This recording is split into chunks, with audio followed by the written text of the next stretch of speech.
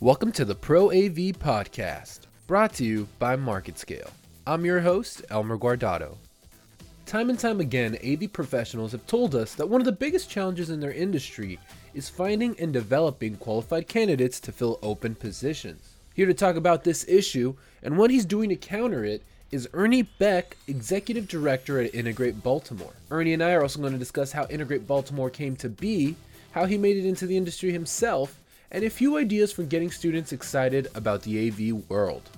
How you doing, Ernie? I'm good. How you doing, Elmer? I'm good. So I think a good starting place would be to just talk about Integrate Baltimore, right? What's that story? Sure. So it kind of all started, I'll try and condense it down as much as possible, but it all started about 4 or 5 years ago. I think it's actually 5 years at this point. A group of so I'm in the Baltimore, D.C. market myself. I live in Maryland, right outside of Baltimore.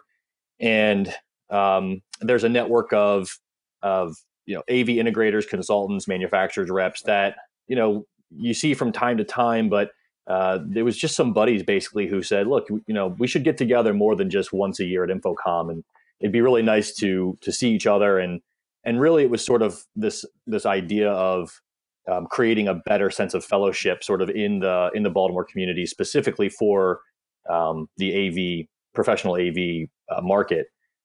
So that's kind of how it started. It started as sort of like a social club where we would get together and, just get some drinks and talk about the industry and,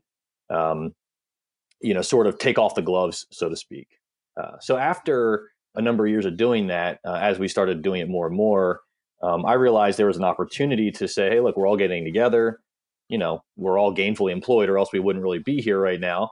Why don't we start pulling our resources together and do something good for the community? Baltimore has no shortage of opportunity to help or areas that need help or are underserved. So we started with just something simple like raising gifts in kind and money for a local charity. And then that kind of blossomed into raising, toys for an annual Toys for Tots drive during the holidays. So it was like every time we met, we wanted to just find a small way to sort of give back. What started happening is word got out to some students through some of the affiliate groups that we work with that, hey, here's an opportunity to go meet with working industry professionals. And so once that started happening, we started seeing some people making connections and getting jobs, right? Because as many people know in the industry, finding your way into the AV industry, it's a bit of a labyrinth. It's a lot about who you know. There's not a lot of on ramps, so to speak. So we started seeing something there, right? Here's something really compelling. Here's students coming out, meeting industry professionals, getting working on their networking skills, and then getting jobs. So what happened is people wanted to start giving back or actually, funding or helping to further Integrate Baltimore's mission. And at the time, we were just a social club. There was no formal structure. And so basically in 2017, decided to make it a nonprofit organization. And that way we could accept donations and, people could use them as a tax write-off. And that way we could, kind of help grow the mission a little bit. So that's sort of the long story short is, social club to social enterprise. Well, that's super exciting, right? Because I think one of the most consistent issues I hear about from people in the industry is that there's a real problem with trying to develop new talent to fill necessary openings, right? And you brought up students. What is Integrate Baltimore offering these students? Is it just like a place for them to be able to find mentorship and with people who are doing what they ideally want to be doing? Yeah. So right now, so the mentorship is the mentorship program we're working on, where it's sort of in a pilot stage right now, and it's something that we have decided to more formalize. But really, before it was just sort of offering networking opportunities to students to meet and mingle with industry professionals who've been in the industry from 3 years to 23 years or beyond.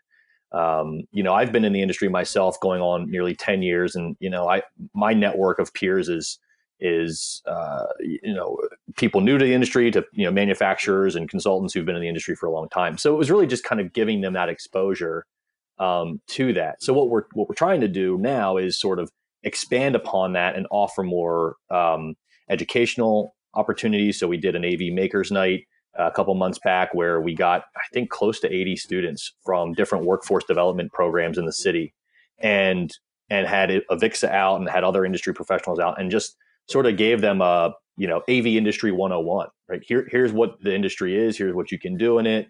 Here's what opportunities are available.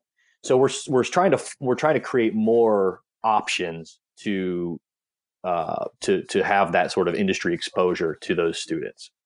So why do you think this is even an issue, right? Why do you think, is it that students maybe aren't being prepared from like an educational side? Is it that they simply might not know the kind of opportunities the industry affords?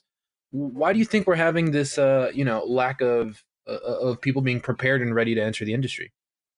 That's the $1 million question. I think it's sort of a combination of factors.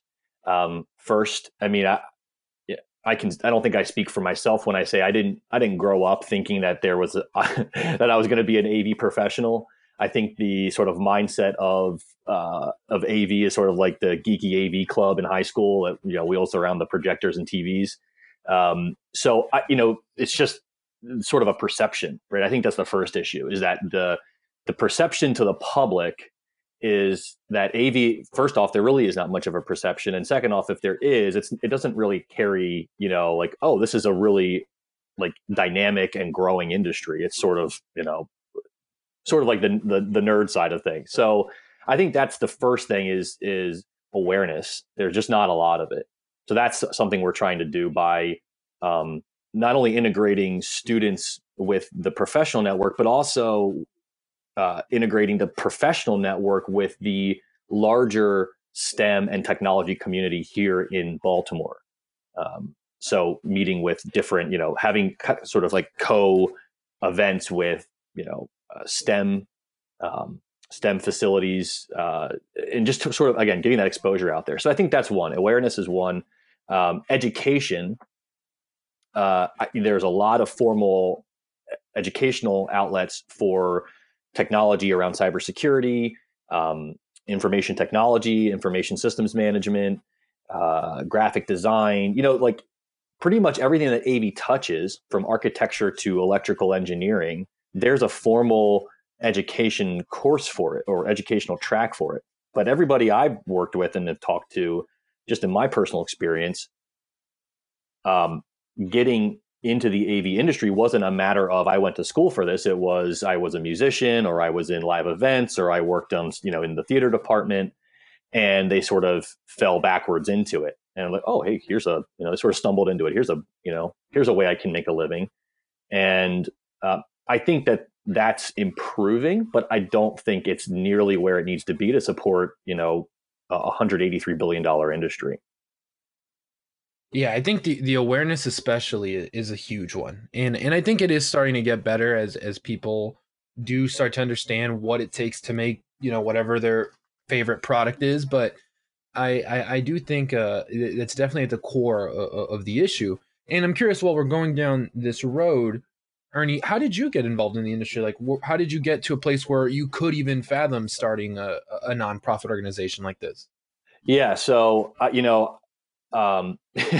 fell into the nonprofit space the same way most people fall into the AV space. So it's just been my career has been a series of sort of inadvertent stumblings into new things. But no, in all seriousness, I got started.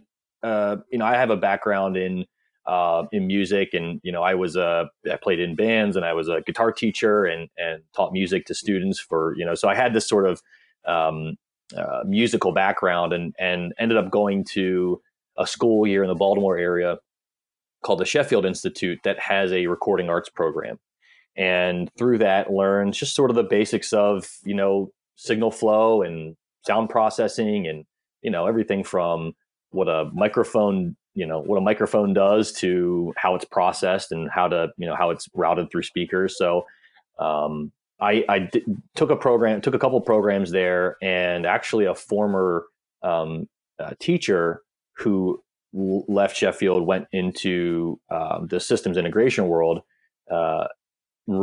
sort of referred me, said, like, "Hey, look, this company's looking for a technician. What are your thoughts?" I got into I got the job as a technician. Was not a very good technician. The field work was not really where my strength was, but making phone calls and being sort of a customer facing person is something I had experience in. So I moved into sort of a sales role and system design role. So I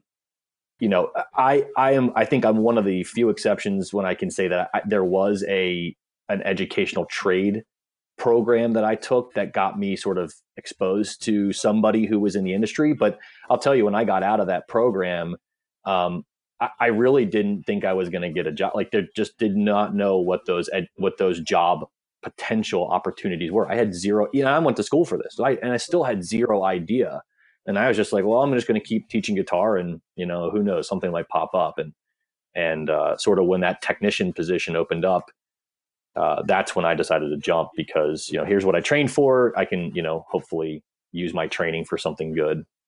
Yeah, no, for sure. And I every time I talk to someone in this industry, they do have a very similar story, right? And I think, yeah, that ties perfectly into what you just stated were some of the obstacles or problems with getting people into the industry today. So, Ernie, my last question for you is, I want to just look forward a little bit. In your pre-interview survey, you mentioned one thing that you thought might burst, a bubble that might burst, and you said it was a traditional control system programming. Can you talk a little bit about that? Because I thought that was super interesting. Yeah, I mean, I'm probably going to ruffle some feathers here, but that's sort of this is sort of my opinion, and I forget the context of the question, but so I think it was sort of, where is the industry moving, and where do you see on the horizon, and maybe not just control system programming, but let's use that as an example where, the rapid development of the user interface and the sort of simplification of that, from the AV industry, not just the AV industry, but the consumer electronics industries. They're moving towards a much simpler interface, a much more like out of the box. Look at a product like Crestron Mercury, for example, right? That's an out of the box touch panel solution ready to go.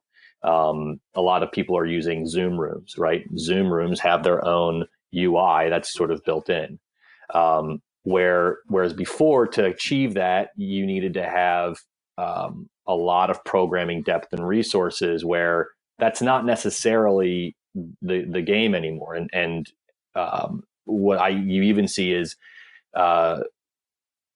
Alexa integration with control systems. You see voice activated or voice controlled, or even no controls, no visible UI altogether, right? It could be something as simple as an occupancy sensor in the room triggering a set of automation that turns the display on and sort of pre-routes your wireless BYOD device, right? Why do I need an interface for that? So, call it control system programming or call it any of these other sort of like high dollar profit centers for companies. What I see on the horizon is I don't think the traditional control system is going to go away. I mean, you're still going to have sort of the large complex systems that require that. But I think you're going to see, as soon as it's just like Zoom, right? As soon and the UC collaboration products, as soon as those products became cost effective and easy to use, the number of companies buying, $10, $20, $30, $40,000 hardware codec systems dropped. And I think that same thing is sort of slated for the control system community. I don't think they're going to go away. I just think the market share of what custom development is going to be sort of replaced with sort of these out of the box pre-programmed UIs from manufacturers. Right. I think it's definitely like I don't want to say undebatable, but I think it's very clear that this is a thing that everyone is chasing right now, right? Because of I mean, you just hear everyone talk about their UI and about how, the user experience and everything. So I do think that that's definitely something that we could see shifting in the relatively near future. Yeah. And if you think about it, just from my years in the systems integration world, the user interface and the control systems are a lot of times the challenge for users. They're the barrier to access. They're the barrier to use. They're the stumbling block. Someone comes in and sees a touch panel and says, "I don't want to touch that." I'm afraid I'm going to break the system, or last time I used it, it bricked the touch panel, and it had nothing to do with them. It had not, like, the system, for whatever reason, whether it was some sort of firmware update or a PoE connection lost or whatever, right? For some reason, something happened and made them turn off to that idea, right? So what you have there is a pain point caused by overly complex, UIs and control design. So I think that there's a pain point there. It's the same pain point. It's a very similar pain point to what people had when they were paying $20,000, $30,000, $40,000 for hardware codecs and not getting use out of them. They weren't getting the return on investment. So they're going to look at these, expensive control systems and say, do I really need to spend that much? And then, let's say they have a problem getting the code from their vendor, right? The UIs could work just fine, but if they were to make an update and their vendor is holding on to that code, that's going to make them, I think, have a less of an appetite to want to invest lots of money into proprietary code moving forward. Definitely. Well, Ernie, thank you so much for joining us today. I appreciate your time, and just thank you for being so candid with me. Absolutely. Thank you, Elmer. It was a pleasure to be on. Thank you for listening to today's podcast. If you'd like to find out more or listen to previous episodes, you can go to marketscale.com/industries and subscribe to articles, podcasts, and video content for your favorite industries. I'm your host, Elmer Guardado. Have a good day.